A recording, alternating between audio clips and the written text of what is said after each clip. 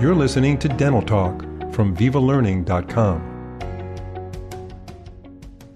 Welcome to Dental Talk. I'm Dr. Phil Klein. Knowing when to and when not to treat a patient is of extreme importance. Today we'll be reviewing several common medical problems and their potential significance to the practicing dentist. Our guest is Dr. Stanley Malamed, a dentist anesthesiologist and emeritus professor of dentistry at the Herman Ostrow School of Dentistry of USC, formerly the University of Southern California School of Dentistry. Dr. Malamed, it's a pleasure to have you on Dental Talk. Phil, thank you very much. Pleasure to be back. Yeah, and before we begin, I want to thank you for two extraordinary webinars that you presented on Viva Learning to our audience now. Their titles are Preventing Medical Emergencies, Know Your Patient, and the other one is Know Your Patient, Managing the Medically Compromised Patient. Both of these webinars are available on demand, free of charge. Simply visit VivaLearning.com, type in the search field Malamed, M-A-L-A-M-E-D, and you will see the two webinars. I recommend them highly to everyone on your dental team, not just the dentists that are out there. Really important stuff. Also, I would like to thank our sponsor, Health First, for their support in these important CE presentations that Dr. Malamed's been presenting on our program on medical emergencies. For those of you who don't know Health First, they support almost half of all dental offices with emergency medical kits and other devices required for emergency preparedness. It's a great company to get to know. You can check out all their products and services that Health First offers by visiting their website at healthfirst.com. So, Dr. Malamed, why would obesity be a consideration when evaluating a prospective dental patient? Well, let me start out by just defining obesity. And according to the CDC, obesity is a weight that is higher than what is considered healthy for a given height. It's described as either overweight or obesity. And the sad fact is that in 2017, 2018, 42% of people in the United States fell into the obese category. And from 1999 to 2018, in 1999, it was 30%. And in 2018, it's 42%. The highest incidence of obesity is in the Midwest and the South. So we have a problem. And what is the problem? I mean, being obese is one thing, but why is that a consideration? Well, along with obesity, or what obesity actually does, it leads to a higher incidence of heart disease, high blood pressure, coronary artery disease, type 2 diabetes, and obstructive sleep apnea, all of which are considerations for the dentist and the dental staff. This increase that you're talking about over, what was it, 10 years? Or you mentioned? It was, 1999 to 2018, so just about 20 years. It's just a remarkable increase in obesity. And I know that's a topic for another podcast, but it's just something that's literally, it seems to me, is a major problem in our country, in the healthcare area. And in the podcast that I did earlier, the United States is the most obese country in the world. And it also has, I think you mentioned in your webinar, we come out close to 50, number 50 in lifespan. Yeah, lifespan, I think it was 46th, 47th. Sad. I mean, in the United States right now, the average life expectancy for both male and female is 78. For a female, it's 81, and for a male, it's 76. We actually lost a year during the pandemic in 2021, but it's 76 for a male and 81 for a female. And that is, it ranks 46th in the world. So for a practitioner, a dental practitioner, a patient comes in, weighs 375 pounds. Okay, I'm just giving you an example. Sure. It's the first time the dentist has seen this patient. They're perspiring. What should be going through the minds of the dental team at this point? Well, let's take a look at something. First thing, the size of that patient and your dental chair. I have actually seen patients who simply could not fit into a dental chair. So there's one problem right there. How would you treat this person? Secondly, thinking of all the medical history this patient is going to present you with, there are going to be problems. I mean, it's an absolute guarantee. Breathing problems are given in a patient like that. There is definitely going to be underlying heart disease.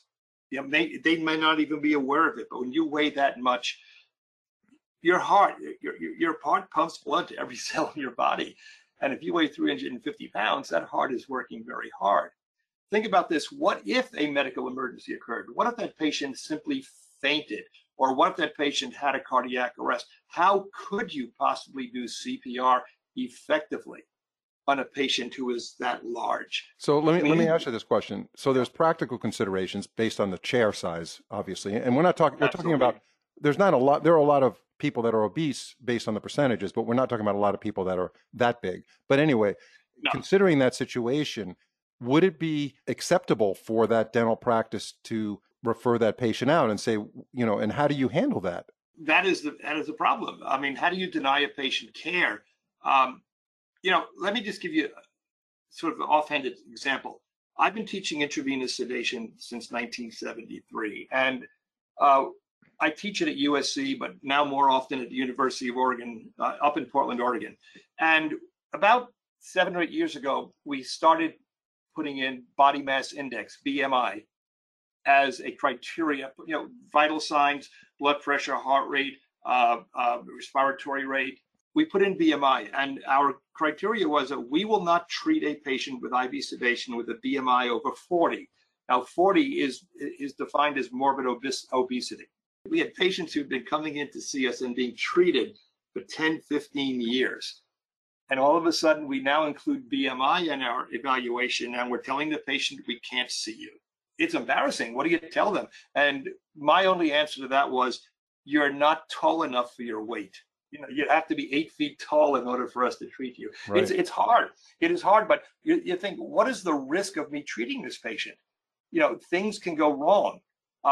Just like I said, you said 350, and that's not an exaggeration, but let's say 250, okay? But if the patient is 250 pounds and is 6'2", that's different than 250 pounds and 5'2". Right. It's all relative. Yeah, and there's a BMI calculator that the office could use on a website. Yeah. I know the government has one, and it's they come up with that number. So there are obviously hospital settings where these patients would be safer to be treated, right? Absolutely. And I mean, there are in hospital settings and such oversized dental chairs. I mean, we have in the operating room, we have oversized operating tables for patients who are that big. Right, exactly. Yeah, in other words, so you have to say, and this was the whole premise of my first webinar, is that you have to know when not to treat a patient. It's easy to put a patient in a chair and say, open your mouth and go to work. But we don't want, I teach medical emergencies, and it's the last thing in the world that you want to do is to have to call 911 and have an ambulance come to the office, and basically you've already saved the patient, hopefully, but you don't want this to happen. Right. So the goal here is to prevent the problems, to know when not to treat. Right. That's working in your comfort zone and knowing what that zone is. So let's talk about acute asthma. That's another health issue. Sure. Bronchospasm is the term, more of a medical term, but it's commonly known as acute asthma. How does that, what are some common precipitants of this in the dental office setting? Well, there are two basic types of asthma, and it's basically a 50-50 split between, bronchospasm is actually what is happening. The airway, the bronchi are narrowing down, making it extremely difficult for the patient to breathe in and to breathe out. The two types of asthma are allergic asthma and non-allergic asthma. So what precipitates allergic asthma? It's much more common in children and young adults. Things like, and from the dental perspective, aspirin, non-steroidal anti-inflammatory drugs, and these are our drugs of choice for post-surgical dental pain, the NSAIDs. Sulfites. Now, sulfites are found in every dental anesthetic cartridge, local anesthetic cartridge that contains a vasoconstrictor. So whether it's epinephrine or levonorepinephrine, it's called an antioxidant, and there are people who are allergic to sulfites. Red wine has it, right? Red wine, dried fruits, dried apricots and apples, lots and lots of sulfites on there. So you'd have to be aware of that. In other words, if they have allergic asthma, allergic to NSAIDs, and you're doing surgery, you're going to have to somehow modify your post-operative pain care. The use of a local anesthetic which contains a vasoconstrictor on a patient who has a sulfite allergy it's iffy. And I'm saying it's iffy because even though sulfites produce allergic reactions, most often it's foods, and you said red wines, salad bars, where they spray the food with antioxidants to keep the food looking fresh.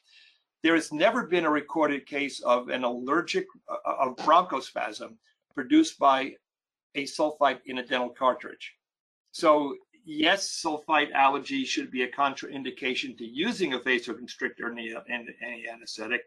But think about it, you're doing surgery. You're not going to get profound pain control for extractions or endodontic procedures using 3% mepivacaine, no epinephrine, 4% Ceternest, no epinephrine. So it's risk versus benefit.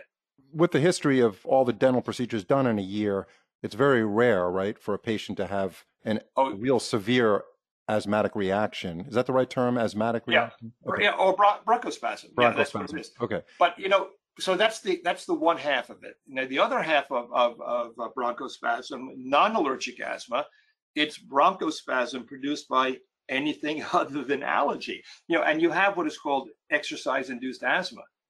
Okay, but the other thing is, how about Dr. Klein? This is your patient, Dr. Klein. Don't take this personally, but I hate going to the dentist. Okay, so fear-induced, stress-induced, fear-induced. Anybody can faint.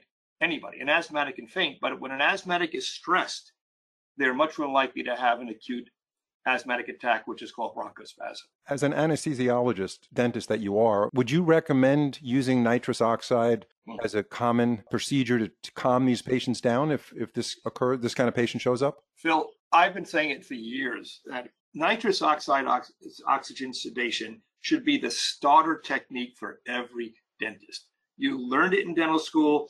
It's been almost 30 years, a little more than 30 years that CODA, the Council on Dental Accreditation, they accredit your dental school. A dental student has to be trained to proficiency before they graduate in the use of nitrous. It is the most used sedation technique out there. Every pediatric dentist uses it. It's over 95% in pediatrics, but it should be used a lot more by let's say the general dentist, the vast majority of us out there. And for an asthmatic, anything that scares them can precipitate the asthmatic attack. Nitrous sedation to me is great. There's no contraindication, by the way. Anything that has a stinging odor like ammonia would be contraindicated in these patients because it could stimulate bronchospasm. Nitrous oxide, even though there's really no smell to nitrous oxide, but those of you, because I can't smell it, those people who can smell it, they call it sweet air.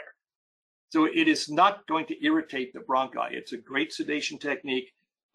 You could use oral sedation as well, but nitrous, like I said earlier, I believe is the starter technique for all dentists out there. Right. Tremendous way of managing stress before it actually starts to build up and cause a problem. So the two parts of asthma you identified, what type of asthma should we be concerned with? Is there a rating for someone?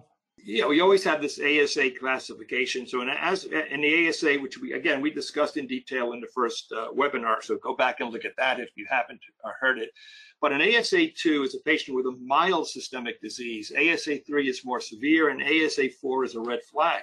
So most asthmatics would fall into the ASA2 category, where they have an occasional asthmatic attack. It's either brought on by physical exertion, or I'm talking about the non-allergic type right now.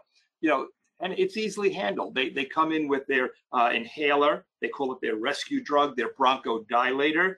And that's not going to be much of a problem. And in fact, asthma, when I talk about medical emergencies, is one of the two emergencies that I tell the dentist, very easy for you to diagnose and treat for this simple reason. The patient knows they have asthma. So I use the example, the patient's lying in your dental chair in a relatively reclined position. All of a sudden, pushes your hand away and sits up. And you say to the patient, I'll be the patient, Stanley, what's the matter? And the patient will say to you, I'm having an asthmatic attack. They diagnose it for you because they know what it is. And even if you've never seen an asthmatic attack before, the patient has their own medication with them. And guess what? They're going to medicate themselves. That's a great point, Dr. Malamed, is that in these in these cases where you know these patients have this risk, it's a good idea to make sure they brought it with them. By accident, they left it at home, and now they're in this situation you just described, and now Right. we're kind of in a bit of a jam here. Well, but you're not in the jam because one of the 8 drugs in our bare bones basic emergency kit is the bronchodilator.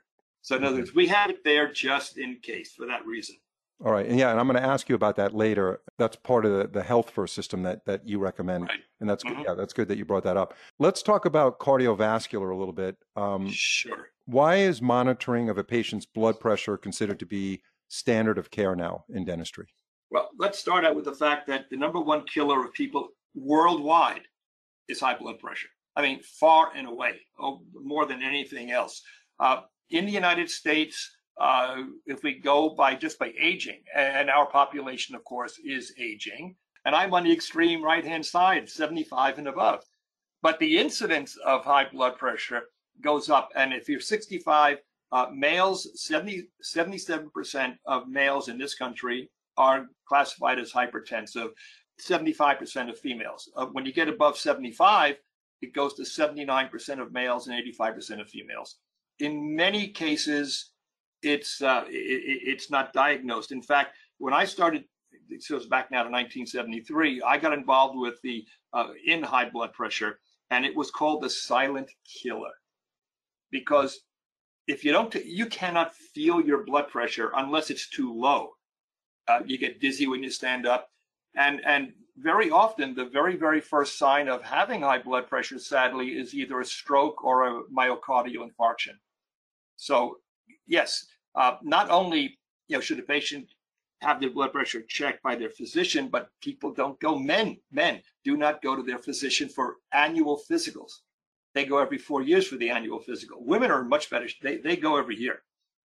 Wow. So we're going to take their blood pressure. Mm-hmm. And in fact, what I always have recommended is that part of your evaluation of the patient when he or she comes into your dental office at the first visit should be blood pressure. Blood pressure and heart rate are essential. You can talk about respiratory rate, but really, I'm not really kidding around. I'm saying breathing, yes or no.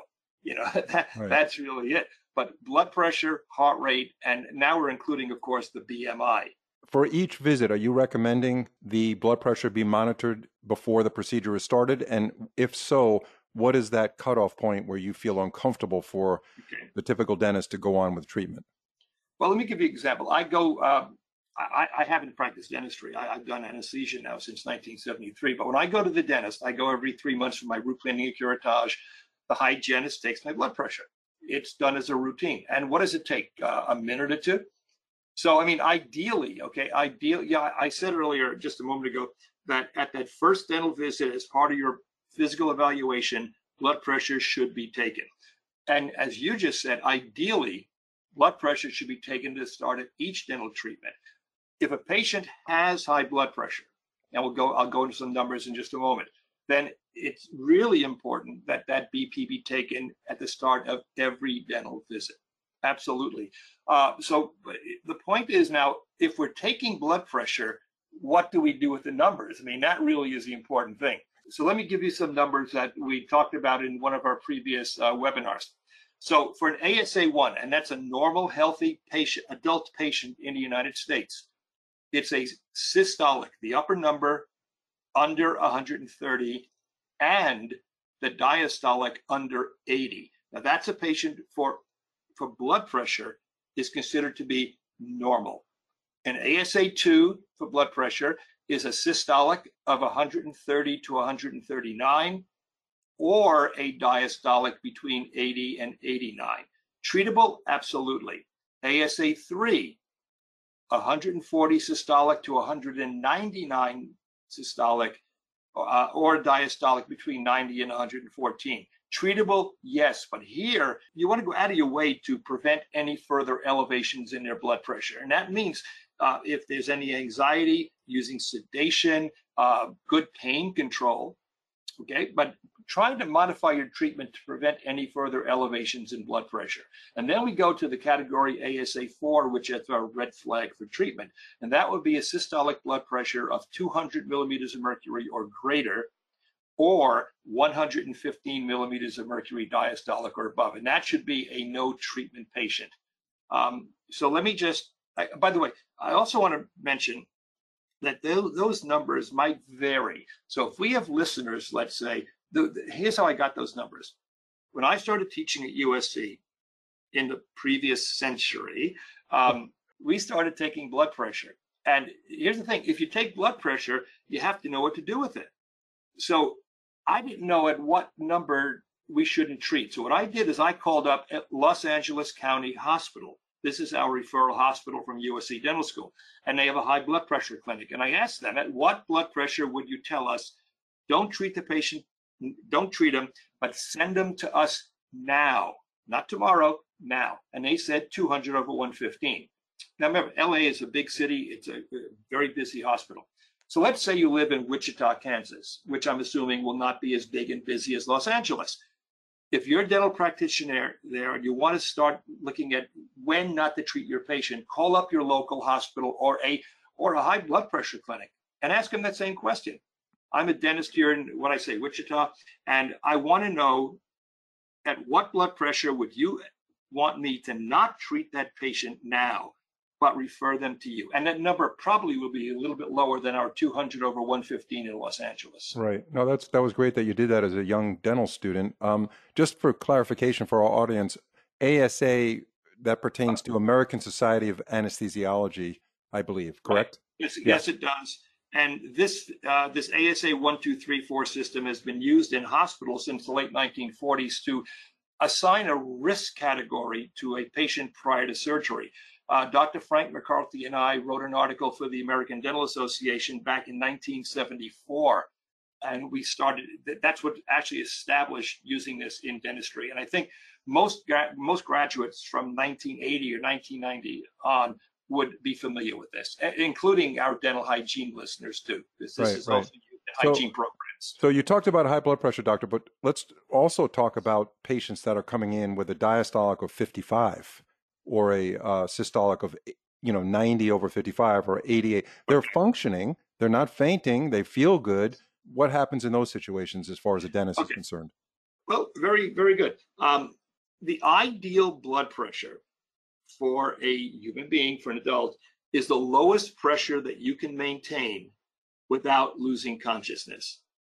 If you can function, if your blood pressure is 90 over 60 or 88 over 50 something, and you don't get dizzy when you stand up, you can function normally, that's perfect. Here's a reason. Phil, you want to get life insurance. So the life insurance company sends in to your house a nurse or a paramedic or a retired physician to do a physical exam on you. And one of the things they do is they do blood pressure. Now, the life insurance company wants you to live forever. They want you to pay premiums forever. They don't want you to die prematurely. So I said earlier that the life expectancy for a male in this country is 76 years. But you know what? If your blood pressure, when they take that exam, is elevated slightly, you know what? Your chance of dying is going to be increased. You're going to die younger, and you pay an extra premium. And if your blood pressure is above a certain number, you're uninsurable because they're going to lose the bet. They're going to wind up paying your family a lot of money because you died prematurely. So that's the importance of it.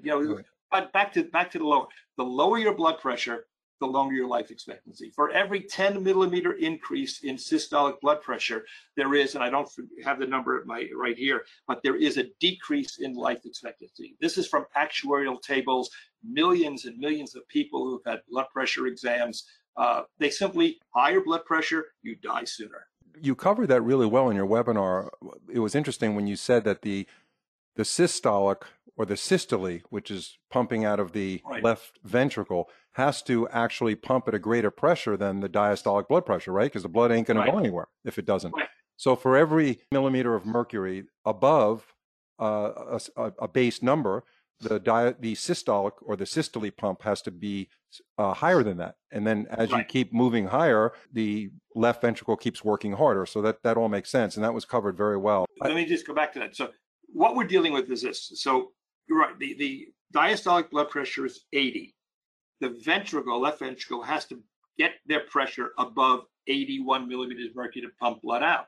Okay, what if your diastolic is 90? The muscle of the left ventricle has to work harder. It has to get to 91 millimeters of mercury. What happens to muscle when you use it? It hypertrophies. The heart gets larger, and that leads to heart failure because eventually, the heart is in a cavity. It can't keep on growing forever. So that's where the diastolic blood pressure does become very, very important. But for the practicing dentist, as it relates to their routine treatment of these patients, if a patient has a history, and we can go into that also a little bit about a history of a stroke or a history of a heart attack in the last 6 months and stuff, these are key things that the dentist should know about. But as far as routine treatment, you would say that if a patient has a systolic of under 180, you could still treat them in the office. So I said here in Los Angeles, given the numbers we got. Now let's go back to my Wichita doctor who made that phone call, and they said to the doctor 180. Okay, yeah, they're treatable. But what you've got to do now is their blood pressure, let's say, is 178 within treatment limits. You want to do whatever you can to prevent any further elevation. Right. And what elevates it? Anxiety elevates blood pressure, and you missed your block. So good pain control and consideration for sedation are the ways to minimize any further increase in that patient's already high blood pressure. Right. And again, when you take somebody's blood pressure in the dental office, it's probably going to be higher than if they were sitting on their living room sofa because they already have the fear of going to the dentist. And that's kind of an acute rise in systolic, right? Right. That's called white coat hypertension. Yes. And the way you get around that is by repeating the blood pressure 3 or 4 times, and the patient sort of gets used to what you're doing. But it's called white coat hypertension. Very, very common. This concludes part 1 of this podcast. To continue to part 2, please tap on Avoid Medical Emergencies in Your Office, Dealing with a Medically Compromised Patient, part 2. Thanks so much for joining us on Dental Talk.